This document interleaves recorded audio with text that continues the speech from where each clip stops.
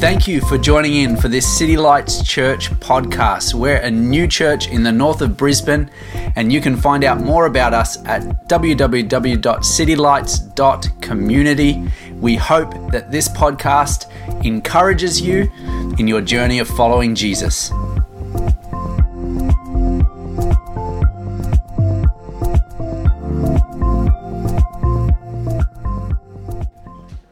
Great to see you. Great to see you. Well, for those that I haven't had a chance to meet, my name's Andrew, and along with my wife, we have the privilege of pastoring this amazing church. And it's been, when you start something from scratch like we have, it's literally like seeing those early stages of a baby being born, those stages as it grows. And so we're delighted to have you all as our guests today, and those also that call City Lights their family. Now, I love church, and I grew up in church. My parents were pastors and missionaries. One of my earliest memories is being in the lounge room of a church plant that kind of started a little bit like this one, in a lounge room. And I was, one of my roles there, unofficial role, unpaid role. Also, I was 2 years old. I was the Atmos pastor, so I used to provide entertainment for those that came with wooden spoons and drums and all that kind of stuff. And so I've grown up in church my whole life, which means I've got a unique skill set. I'm very good at chairs. If you want chairs moved, I'm your man. I'm also quite good at clapping. I know those things are a little bit unusual to people who grew up in church life, but that's good. I mean, I remember one time when I worked in sales and marketing, there was a guy that didn't really like me very much, and he used to call me a happy clapper, and that was an insult. But I actually said, you know what, that's quite true. I am happy and I'm good at clapping. And so it was something that I kind of wore with pride. Now, I love church, and you probably think that that makes sense because I'm a pastor. It would be a little bit odd if I didn't like church and I was a pastor. Not impossible, but probably odd. But there's something that you should know about my love of church. Me loving church doesn't mean that it's always gone great for me in church. If you've been around church for a while, who knows that there's an issue with church, and that is people. That's kind of a fundamental problem with church. People. When people get close to people, sometimes there is pain.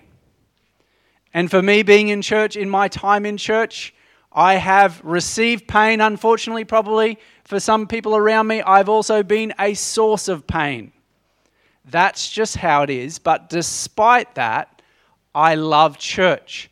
Now, because I love church, I'm really, really interested in a couple of things. What makes church church? Like, what makes it uniquely church? Church is not like any other organization.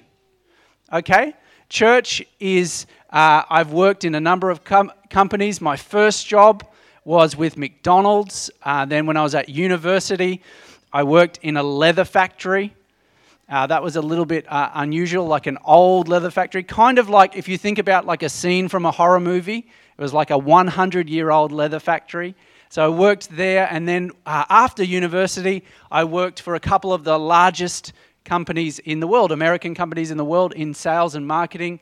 Had a really enjoyable career there, and then God called us to Brisbane and into pastoring, and also to plant a church. And so it's very unique church. It's a unique organization. So for me, loving church, I want to know what makes church church.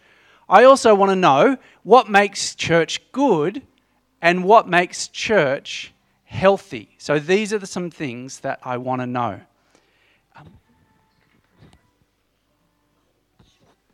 It's all right. Please pause. We're just going to close this door. There's a ballet class going on there. And if I hear too much noise, I'll probably get carried away and start singing, perhaps dancing. That is a joke. There it is. Thank you. So, I'm really interested in those things. What makes church church? What makes it good? And what makes it healthy? During my time, I've seen people walk away from church, and these are 3 reasons. I think 3 of the main reasons that people walk away from church. The first one is this, and I believe a big one. People don't treat each other well. Okay? There's a couple of things to that. Sometimes it's a lack of relationship. Sometimes it's relational conflict, disrespected. Sometimes it's personally or their friends. Sometimes, and unfortunately in the history of church, people are actually treated terribly, horrifically. And we've heard about that. That's the first reason. The second reason is people think that they are not having an impact. Either the church as a whole are not having an impact, or they themselves are not able to share their gifts. And if you think you're not having an impact, sometimes you go, well, what's the point? If I'm not having an impact, why am I wasting my time? And the third thing is people don't like what they're becoming. And this is a real sad one, but some people in church, they sometimes think, well, I'm working really hard, I'm serving, I'm doing a lot, but I don't feel like I'm growing spiritually. Or other people sometimes see the atmosphere, culture of that local church as being unhealthy. Other people think that the costs of following Jesus are too much. You're asking too much. You're asking me to give up too much. But I believe that healthy church and good church is worth it. So we're going to take a couple of minutes to talk about what makes church unique, good, and healthy. And a great question is, what did Jesus have in mind when he created this idea of church? He is the founder and CEO of church, Jesus. And one thing that we understand about church is that church is spiritual and eternal. It's not just another organization. So in the Bible, the book of Matthew, one of the Gospels, Matthew chapter 16, here's the story. Jesus is on tour with his disciples. He's got a group of guys that he's traveling with, and he's in this place called Caesarea Philippi. And most likely, he's standing in front of this place in Caesarea Philippi, which is called the Grotto of Pan, also known as the Gate of Hades. So this place is a center, historically recorded as a center for pagan worship. At this site, it's recorded that people used to sacrifice babies in pagan worship.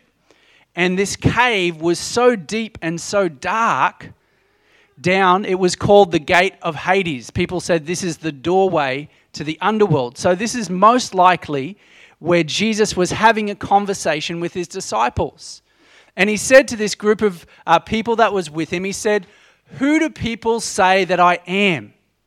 And one of the guys, Simon Peter, he responded and he said, "You are the Christ, the Messiah, the Son of the living God." And here's what Jesus said in Matthew 16:18. He says, "And I tell you that you are Peter," he changed his name, "and on this rock I will build my church, and the gates of Hades will overcome it." Will not. Thank you. What an attentive audience. Could have been stoned for heresy. So it's here that we find a definition of church. We understand of what it means to be church. Now, we understand that what Jesus is talking about is so powerful that no other spiritual force will be able to overcome it. He's standing there at the gate of Hades where there's pagan worship. And he's saying nothing will be able to overcome it. But what's interesting is the word that Jesus uses is ecclesia or ecclesia. And this word that he uses for church actually means a relational gathering. So that is what he had in mind. So church is a Jesus-centered relational gathering. It's a place that's built on a revelation of Jesus, that he's not just another guy, he's not just a moral teacher, but he is the Son of the living God. And when you see Jesus as God, it changes the way that you think about things. It's based on that revelation, but it's also a place of relationship. So revelation and relationship. And so what makes church unique is this. It's based on a revelation of who Jesus is, and it's based on our relationship with each other. But what is the difference and what makes it unique? The difference is this. Jesus says this: "A new command I give you," he's talking to his disciples again, "love one another. As I have loved you, so you must love one another. By this, everyone will know you are my disciples if you love one another." So if we want to understand the purpose of the church and the function of the church, we need to understand that it's based on a revelation of Jesus, that it's relational, and that the difference and what makes it unique is the love that we have for each other. Now, I want you to reflect on your experiences of church, good, bad, or indifferent. Would you say that your experience of the church is based on love? When you walk into a church environment, do you feel love? Do you feel a sense of belonging? When you interact with people who are Christians and followers of Jesus, definitely not perfect, but do you get a sense that there is a genuine love for God and for each other?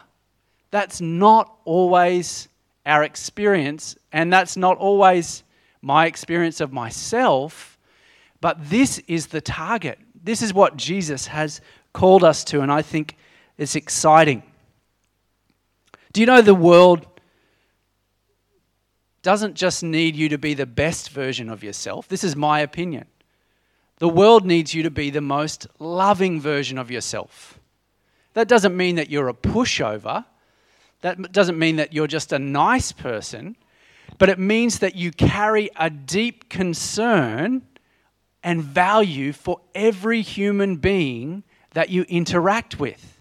Personally, I think that is one of the most powerful concepts in the world. So we're talking about love. Now, the thing is, love means a lot of different things to a lot of different people. Today is Valentine's Day. It's a day where we talk about romantic love. But here, over the next couple of weeks in this church, we're going to start to define what it means to have loving relationships with each other in the church.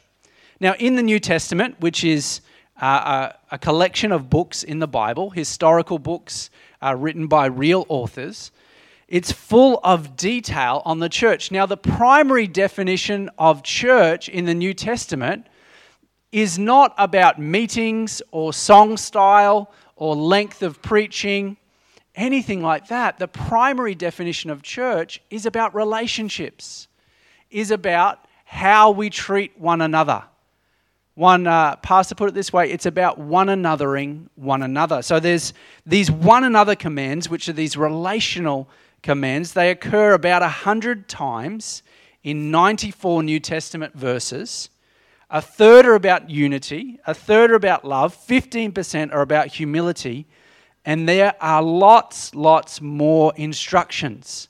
So if we understand that the purpose of the church is primarily about relationships that are Jesus-centered, we need to, I believe, as a church, if we're going to go into a good and healthy church, we need to go a little bit deeper in understanding what Jesus has called us to do. And I want to focus probably just for a couple more minutes on this passage, a passage from Colossians, Paul's letter to a place, the Apostle Paul.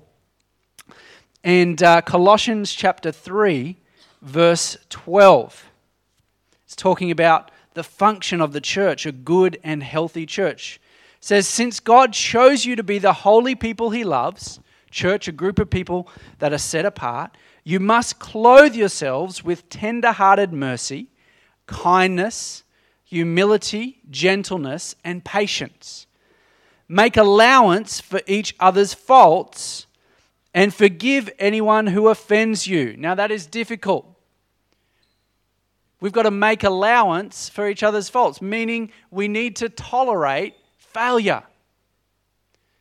We need to be in a place where I have an expectation, not on purpose, but I have an expectation that not everyone in our church is going to have the best day, not just because they're a bad person, but because they got all kinds of pressure, all kinds of things from their past, and I'm going to have to make an allowance that sometimes they're going to disappoint me, and I'm going to ask you to make an allowance that sometimes I'm going to disappoint you, and then we're going to forgive each other. This is a definition of a church.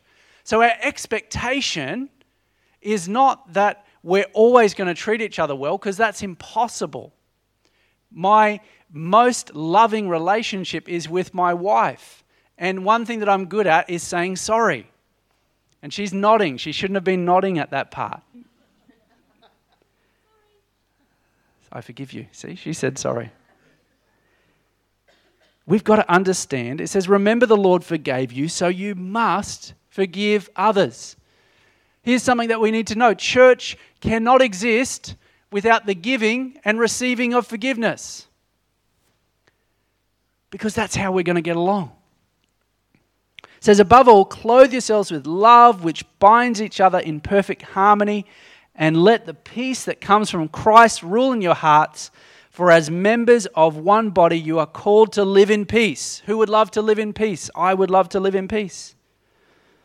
And always be thankful. Let the message about Christ in its richness fill your lives. Teach and counsel each other with the wisdom he gives. Sing psalms and hymns and spiritual songs to God with thankful hearts.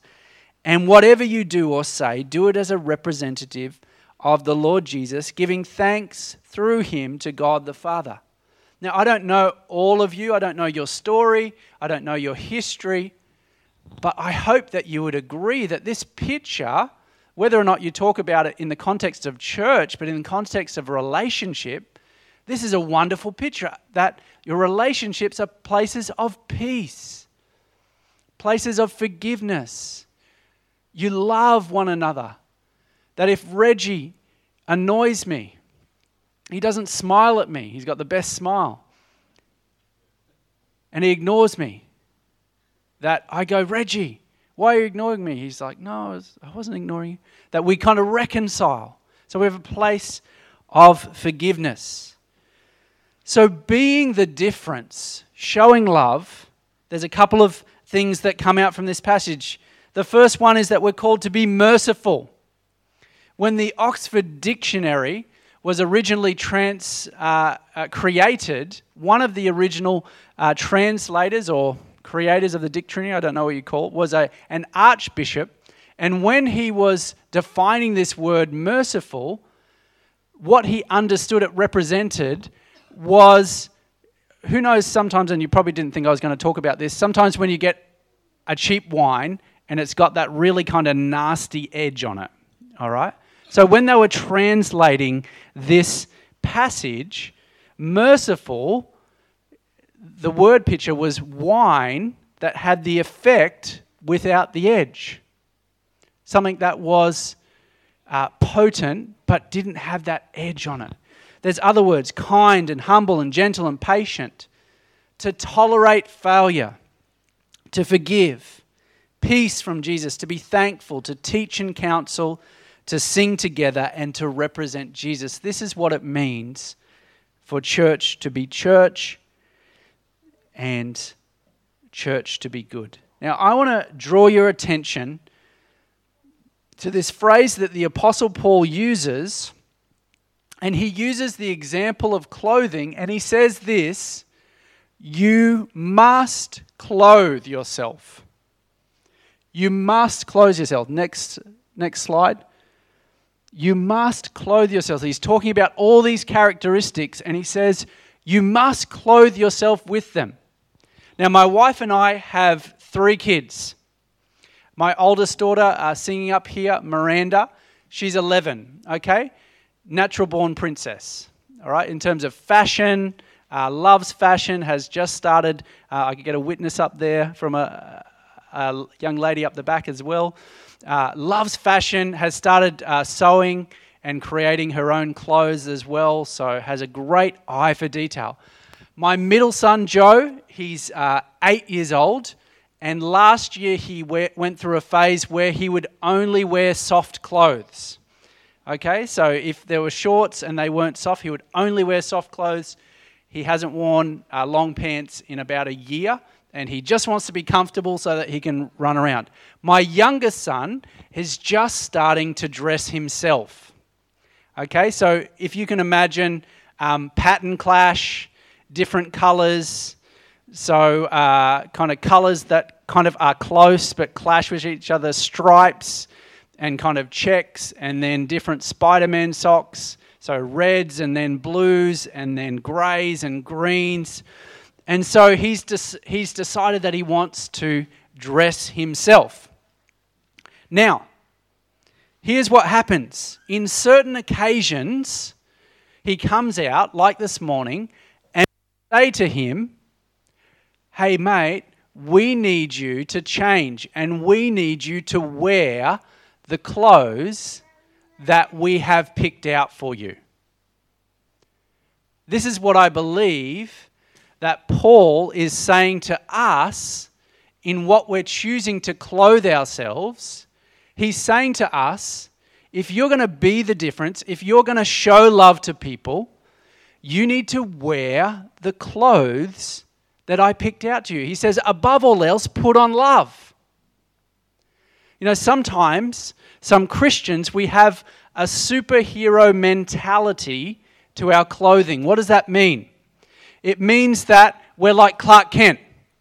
So underneath, we've got our superhero clothes. But I'm only going to put those on in times of crisis. Every time else, I'm just going to dress in the culture or the way of the day. But what God invites us to do, and what the Apostle Paul is saying, we need to wear the clothes that God has put out for us. What does this mean? We need to make a conscious decision that every day that we get up, in every moment, that instead of just going through life, we're going to put on love. We're going to put on peace. We're going to put on kindness. Who thinks that that is a good thing? Who works in an industry where things like this are they are not present?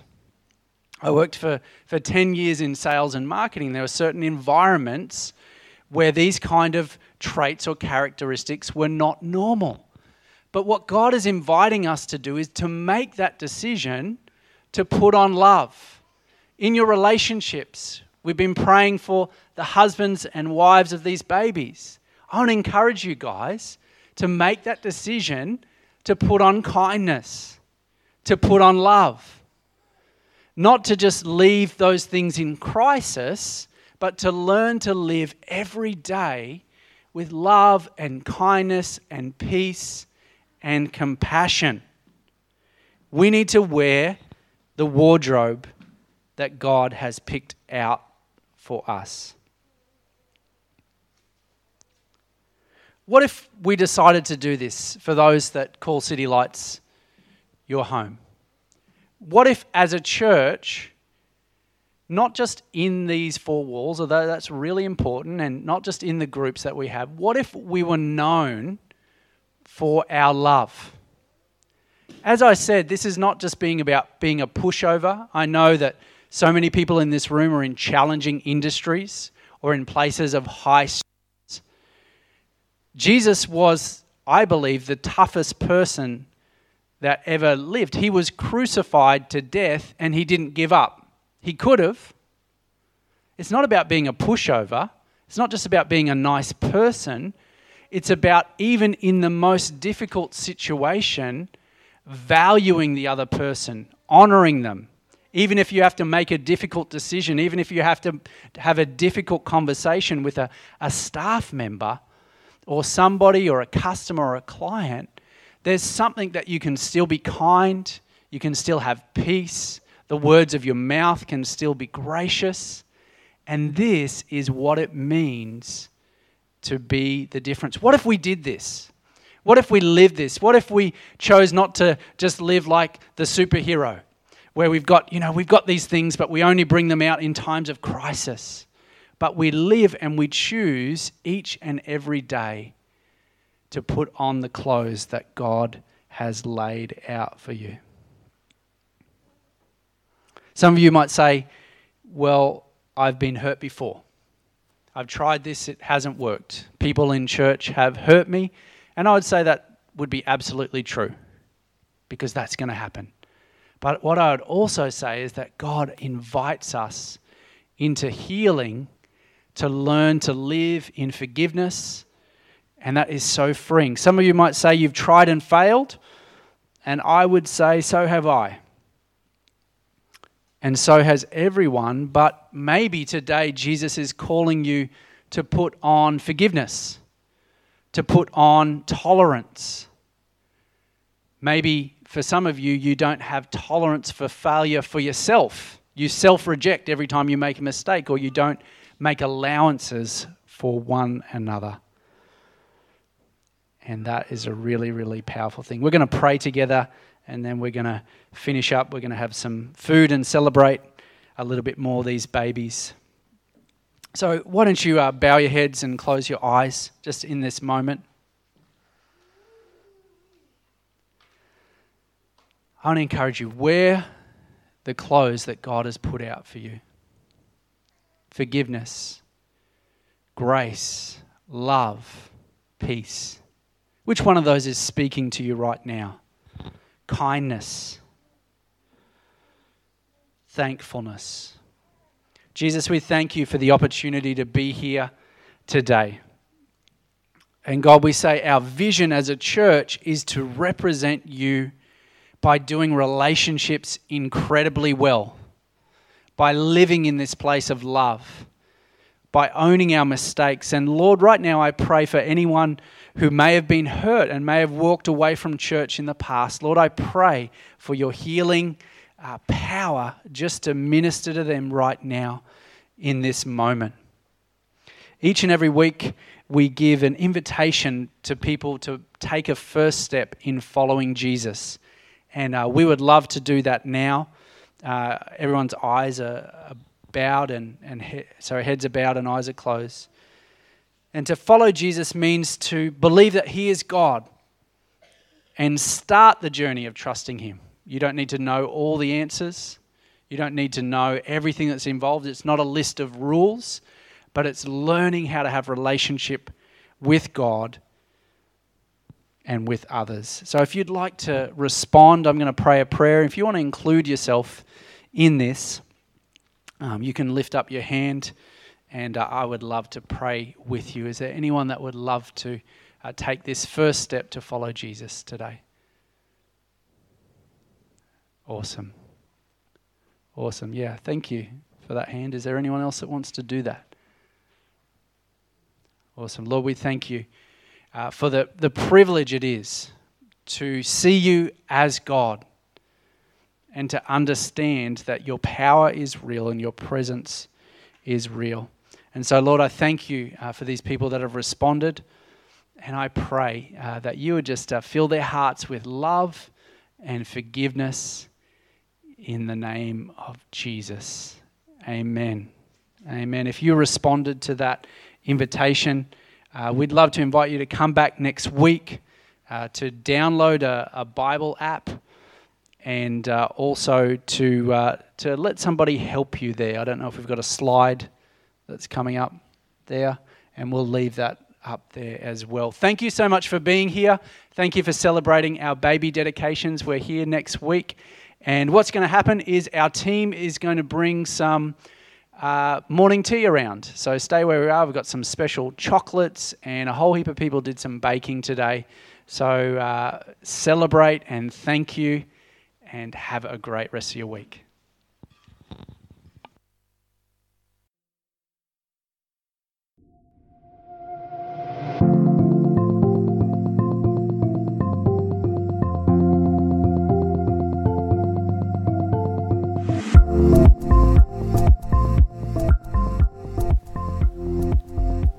Thank you for listening. You can find out more about City Lights Church at www.citylights.community.